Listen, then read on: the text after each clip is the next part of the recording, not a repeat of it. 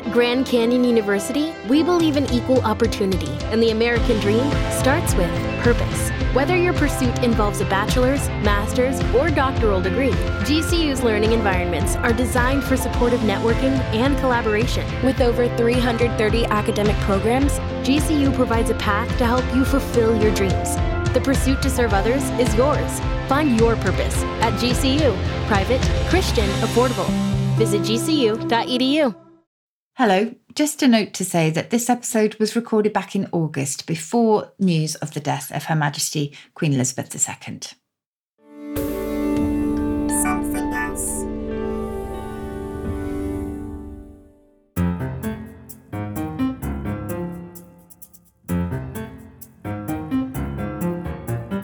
Welcome to Something Rhymes with Purple. This is a podcast all about words and language, and it's presented by me, Giles Brandreth, based in London, in the United Kingdom, and my colleague and long-standing friend, the world's leading lexicographer, in my view. That's not her own opinion, but she is recognized internationally as one of the great wordsmiths of our time. It's Susie Dent, who is in Oxford, home of the Oxford English Dictionary. How are you? How's everything been for you, Susie?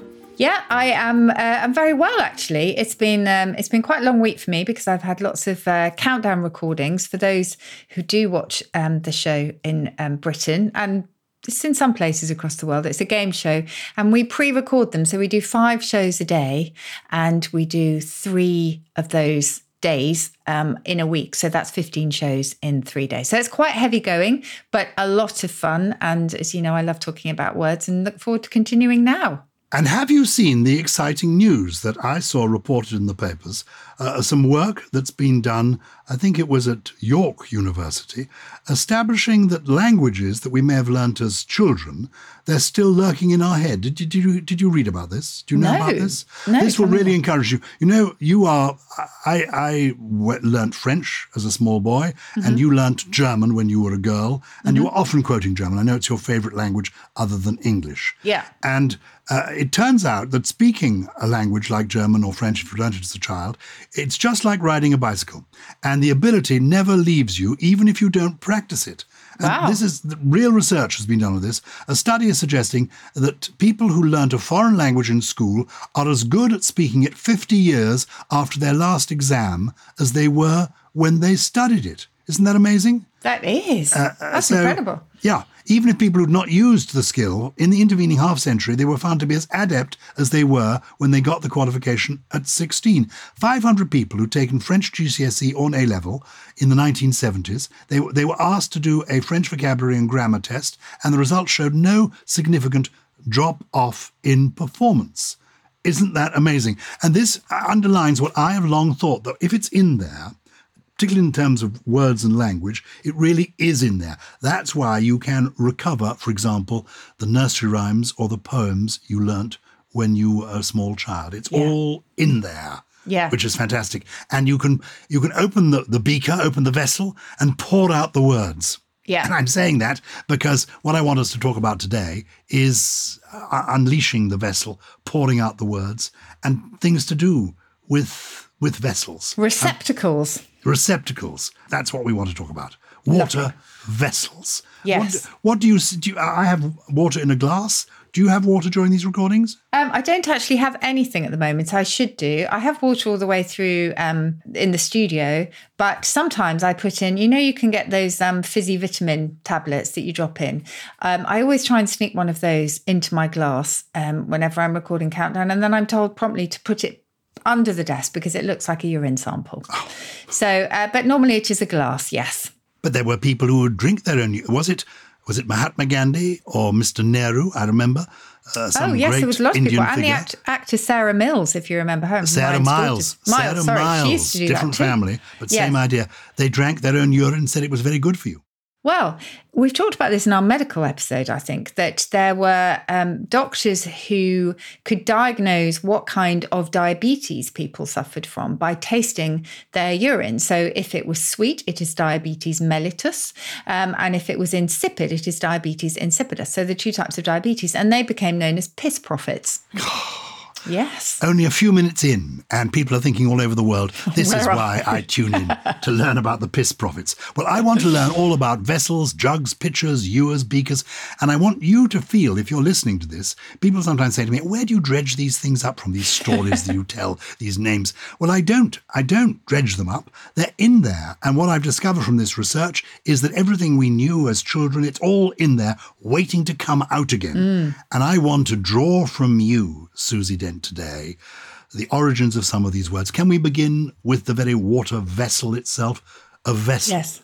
Tell me about a vessel. It's quite simple, its story, really. So it came from the Romans, and we all know that, drinking vessels are some of the earliest artifacts that have ever been found from ancient civilizations. And in this case, it comes from late Latin vasellum, which means little vessel. Essentially, it meant exactly the same thing. But vessel has got so many different applications in English and in life. It's a container used to hold liquid, which is how we're talking about it today. In biblical use, it's a person who embodies a particular quality. Lord, use this lowly vessel. Let me serve you as you will. In anatomy, it's a channel or a duct that conveys blood or other bodily fluid. And in botany, it's one of the tubular structures in a plant in its vascular system that conducts water and minerals and nutrients from the root. So lots and lots of different meanings, but all go back to that idea of being something that carries, that holds, and that sort of, almost comes to embody something. Very good. Did you ever see the film that was, for me, my favourite film of my childhood, The Court Jester, with Danny Kaye? No. People of my generation will all be, when they hear the word vessel, they immediately think about the vessel with the pestle that has the brew that is true.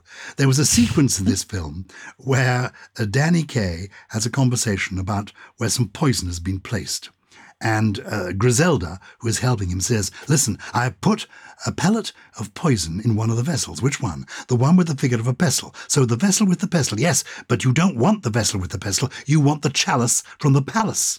Oh, I don't want the vessel with the pestle. I want the chalice from the palace. The chalice from the palace, yeah. It's a little crystal chalice with the figure of a palace. So the chalice from the palace has the pellet with the poison. No, the pellet with the poison's in the vessel with the pestle. Oh, the pellet with the vessel, the pestle with the vessel with the pestle. What about the palace from the chalice? Anyway, it goes on like this. It is hilarious. Wow. And I recommend it. And go to YouTube. If any of you haven't heard this song sung or this whole number, this routine, you're in for a treat. The Vessel with the Pestle, Danny Kaye, The Court Jester. Vessel. Chalice is more of a religious thing, isn't it? Yes, we think about the chalice at communion, don't we, as well? And so that goes back to the Latin calix, which meant a cup, essentially. So again, a sort of another ancient word with lots of what we call cognates in other languages, denoting a kind of goblet of some kind. So you know what gob means. It means mouth. Essentially. So in French, gober was to open one's mouth. It also gave us, do you remember, I think one of my trios once upon a time was the gobe-mouche, which translates literally as a fly swallower, and denoting somebody who's so gullible because their mouth is open all the time and they will just literally swallow anything. So a gobelet is related to the gob that is the mouth. That's the goblet. Goodness. So you let things into the mouth with a goblet. I mean, that's how you use your goblet. Exactly. Le gobelet. Yeah. What about a jug? Jug is a strange one for such a sort of earthy, English word. You'd think that it just had a very simple kind of Germanic origin, maybe something from Latin, but we don't know quite where it comes from. But there are conjectures that it's linked to the name Joan or Joanna, and a nickname was jug or juggin. Now, particularly, this was applied to a maidservant or a mistress. It was a kind of term of slight disparagement, really. Just as, do you remember we've spoken in the past about how proper names are applied to objects or certain professions. So an Abigail was a lady's maid, for example. So there is a chance that it goes back to Joan or Joanna. And because they were maidservants, perhaps the idea is that they were carrying jugs for the household. But, its journey is very unclear and hazy. Okay, I'm not sure about that one. A pitcher. A pitcher. So this is what the Americans call a jug. And this isn't related to the pitchfork, where pitching is just sort of literally throwing or heaving something or sort of, sticking a tool in something. It actually goes back to the old French piché, meaning a pot, which in turn is based on Latin picarium. A ewer. Do you know, this was a new one to me, really. So a ewer is if I look this up, it's usually the trade name for a bedroom water jug. So if you go back, I guess, a century or so, you will find people obviously with no taps or faucets, but just with a basin and a jug where they would perform their morning ablutions. So that's a ewer. Is that how you understand it? Yes. It is. Yes. Okay. So not related to a female sheep at all, and everything to do, strangely, with an old French corruption, I suppose, of the Latin aquaria, simply from aqua, meaning water. So it kind of morphed quite a lot in the course of its journey. But again, it's a receptacle for water, but it kind of zoomed in rather on that very specific sense of a pitcher with a wide spout that is used for morning washing. Is a beaker something you drink out of or something you pour from? A beaker? Interesting. I would say a beaker. I would normally use beaker if there was one in my cupboard for a kind of plastic children's drinking cup. Yeah. That's what I would call a beaker. And nothing to do with beaks, as you might imagine. That's extraordinary. And everything to do with the Viking word bikar, meaning a drinking bowl. Or large drinking container. So a bit of a false friend there. You might think it's, your beak is your mouth and you put your beaker in your mouth. But no, it's from the Vikings. There are grander words too, an amphora. Again, you will find amphora, ancient amphora, in many museums, and sort of their design is often quite sort of ornate and elaborate. So it's a two-handed vessel, and it was used by the ancients for holding wine or often oil, but always with two handles, often oval-bodied, and they have this kind of pointed base. And with the Greeks, I think an amphora was also about 9 gallons, so it was a liquid measure as well. And it simply goes back to the word amphi, or the prefix amphi, meaning on both sides. And the forius was carried, so it's carried on both sides because of those two handles. And it's that amphi also gave us other words in English, like an amphibian, somebody who can exist in both water and on land. So it's the kind of both sense of things. This is not a word with which I am familiar at all, but I've come across it looking up things to talk about today. The aquamanile. It's a jug apparently in the shape of an animal.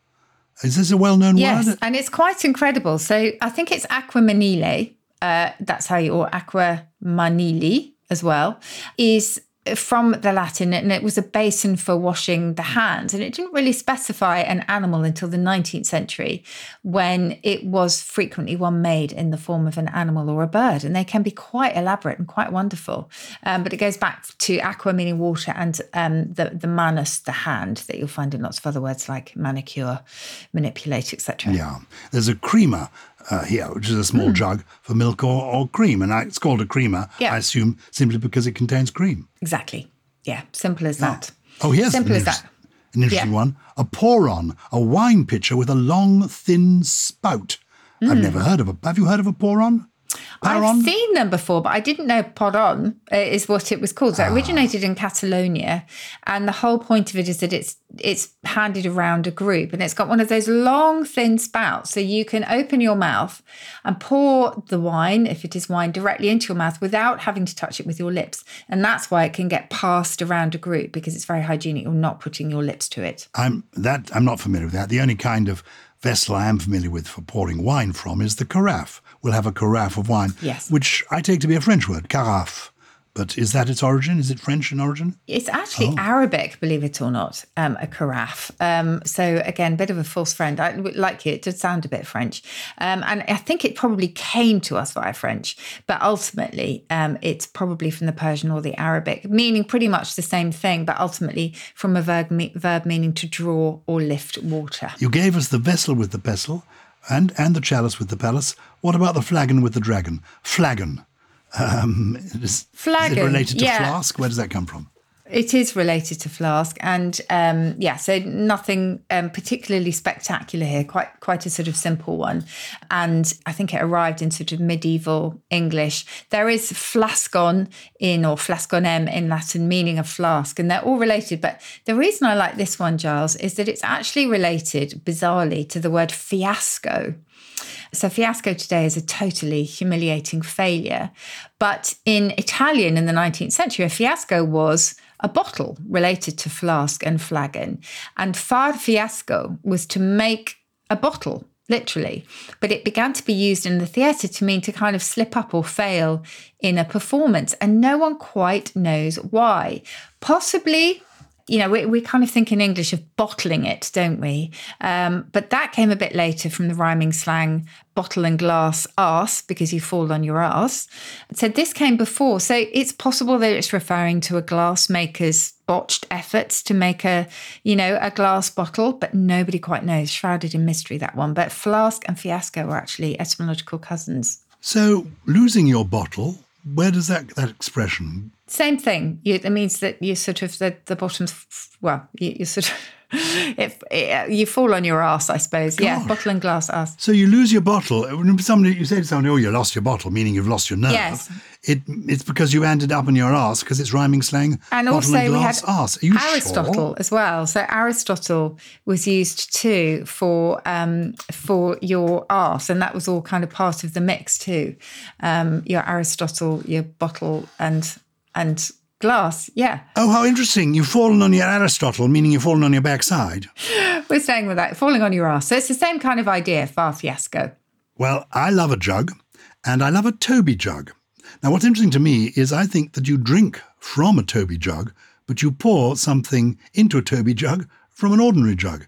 Is a Toby jug something you pour from or drink from, and why is it called a Toby jug? Now, this is a lovely one. Well, I'm going to sort of start backwards. I'm going to start with the mug, because most of us use mugs for our tea or our coffee or whatever. Now, have you any idea what the link might be between the mug that we drink from and either being mugged, unfortunately, if you are stolen from and rather nastily on the streets, or having an ugly mug? No.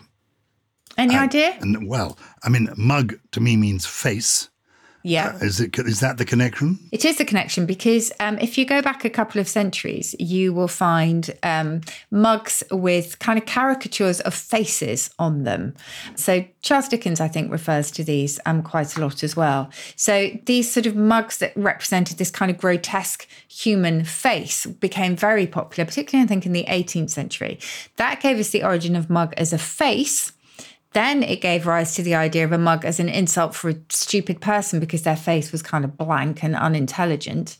And then mug became a term for somebody who's been duped, really, by a card sharp or a confidence trickster who's sort of been mugged or mugged off. And it's a mug's game. But they all go back to the face sense, because to mug was originally a boxing term meaning to punch someone in the face. So if you have been pickpocketed, you have metaphorically been slapped in the face. So they're all linked. And the mugs that we drink from, as I say, are all associated with that idea of the mug as a face. And I mentioned that because you were talking about Toby jugs. And Toby jugs also were... They sort of carried a human form, didn't they? They were jugs in the form of a stout old man in a tricorn hat. And they were said to be based on a hard drinker from Yorkshire called Henry Elwes, and his nickname was Toby Philpot. Philpot, obviously a play on fill your pot. So we think that is where it comes from. But some think it was named after Sir Toby Belch from Twelfth Night, I have to say, the Toby jug. So just to add that in. But my bet is on that stout old man in a tricorn hat. Very good. The last thing Yes. is a toss pot. And I know I've talked to you about this before when we talked about drinking in one of our past episodes, but a toss pot was originally, like Toby Philpot, somebody who tossed their pot of beer back and enjoyed the contents a little bit too often, with the result that their behaviour became both obstreperous and disorderly. We've had a most intriguing letter from Nick about a cat named Bo. This is from Nick Seymour, who says, "Hi, Susie and Giles. I was just listening to the Feelies episode, F-E-L-E-S, and was amused by the story of the name of Susie's cat, Bo. I have a friend who has a cat named Bo as well, but with a similarly interesting origin. About 2 years ago, my friend Charles was walking home and heard the mewling of a distressed cat. After following the sound, they discovered the cat was inside the front of a parked car. With the help of a firefighter, they opened the car up and rescued the kitten inside. Charles has lived in the United States almost all of his life, but his family is from South Africa and England. So his accent and vocabulary will slip into a less Americanized mode, particularly after he's been spending time with family. As such, he named his new kitten Bo, short for Bonnet, where they'd found him.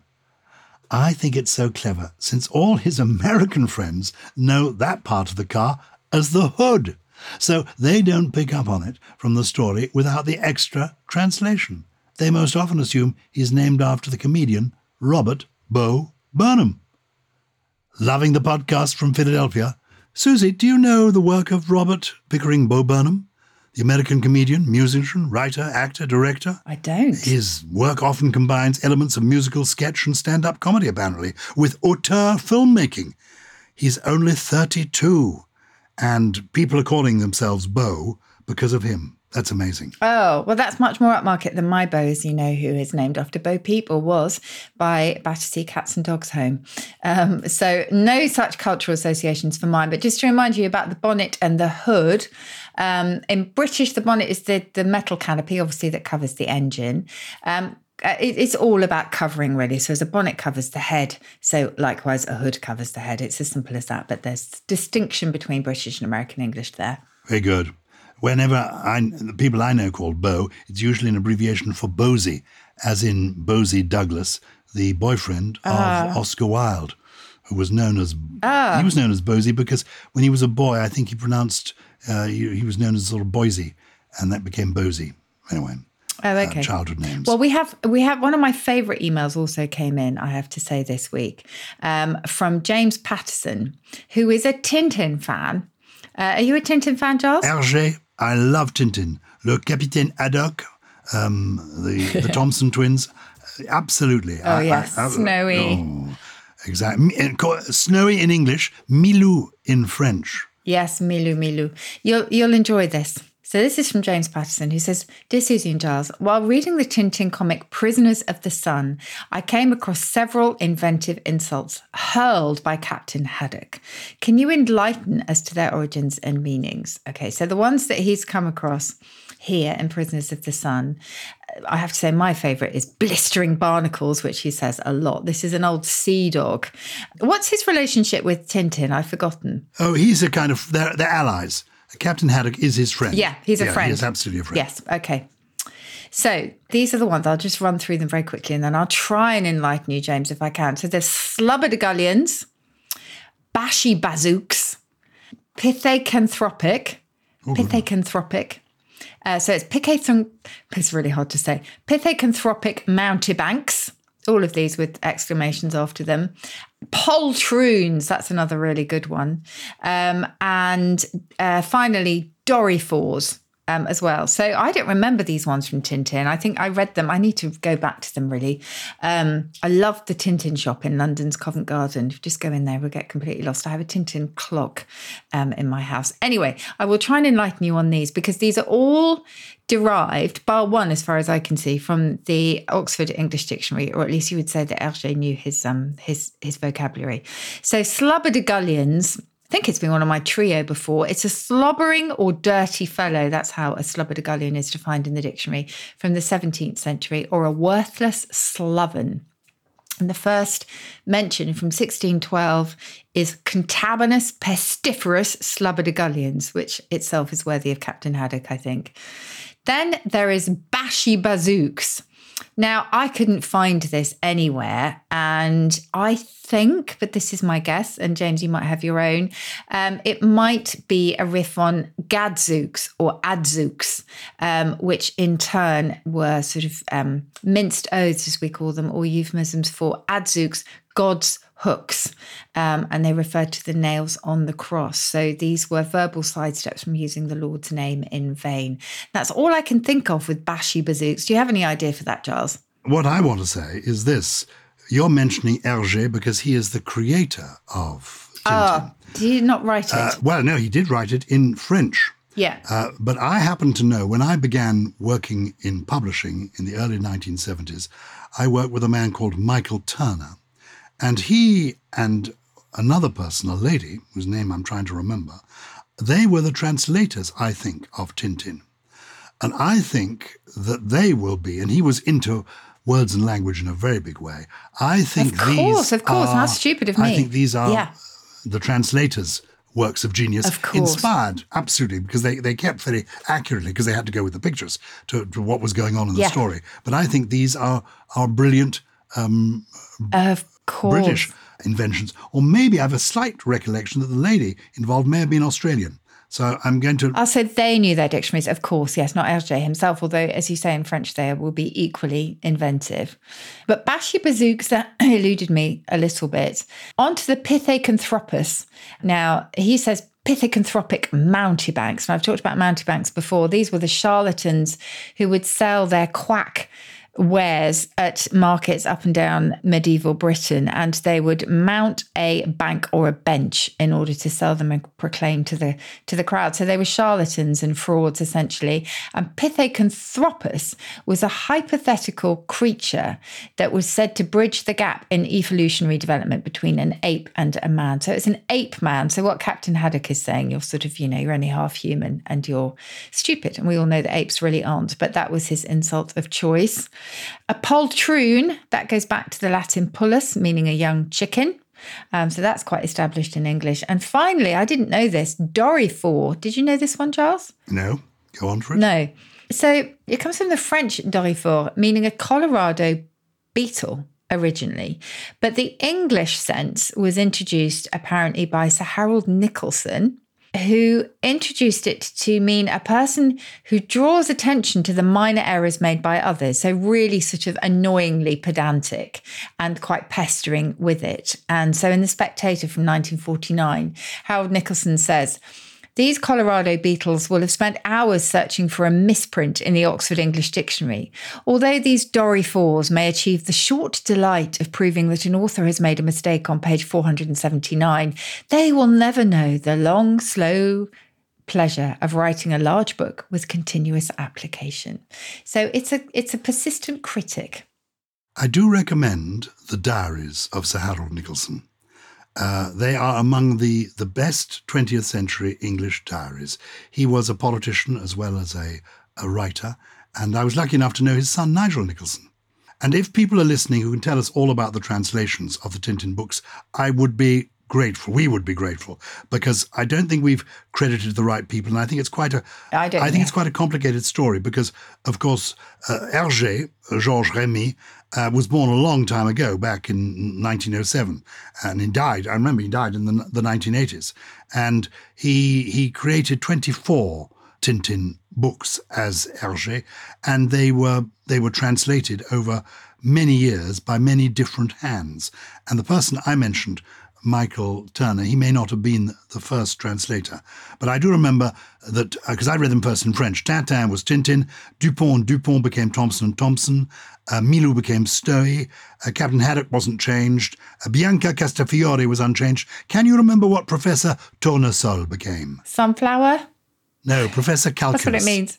Oh, does calculus, mean sound. of course. So they obviously did. I didn't think there was a sunflower in Tintin. Yes, calculus, of course. So it's quite interesting. Let's explore more. And if you do know the answers, and if you are a descendant, because I don't think they'll be still with us, or maybe they are, if you are the translator of Tintin into English and, of course, many other languages, please get in touch with us and tell us more about it. Yeah, hats off to you and incredible language skills. We're purple@somethingelse.com. We are. And it's time for my trio and Giles's poem. And by the way, if you're struggling with any of the spelling for my trio, because I realised that I could go quite quickly with these, they can be found in the programme description blurb of each episode, along with the title and the author of Giles's poems. That will give you more info there.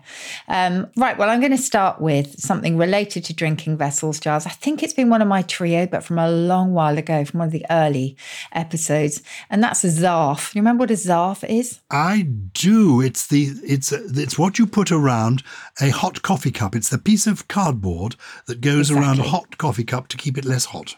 Is that right? Exactly. That's absolutely right. That's the modern incarnation, but actually it goes back to the incredibly ornamental, ornate, often golden cup-shaped holders that were used for hot coffee cups in Eastern countries. So some of them are really, really beautiful.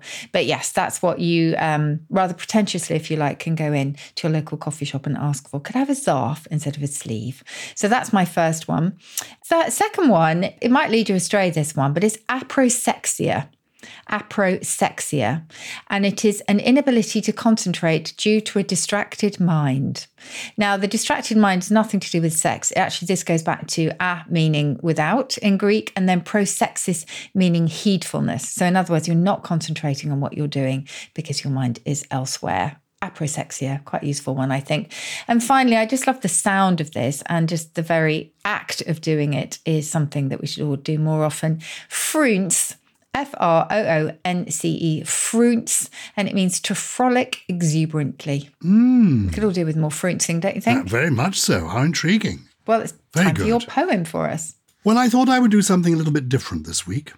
Beautifully imagined poems. This little volume came through the post. Beautifully imagined poems, said Sir Derek Jacobi. I thought, well, I'll read one of these.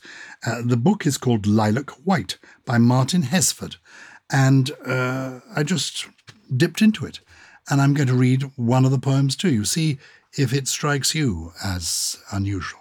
It strikes me as quite unusual. It goes like this. The glamour is coming. The Victorian ghosts are being hung back into their wardrobes.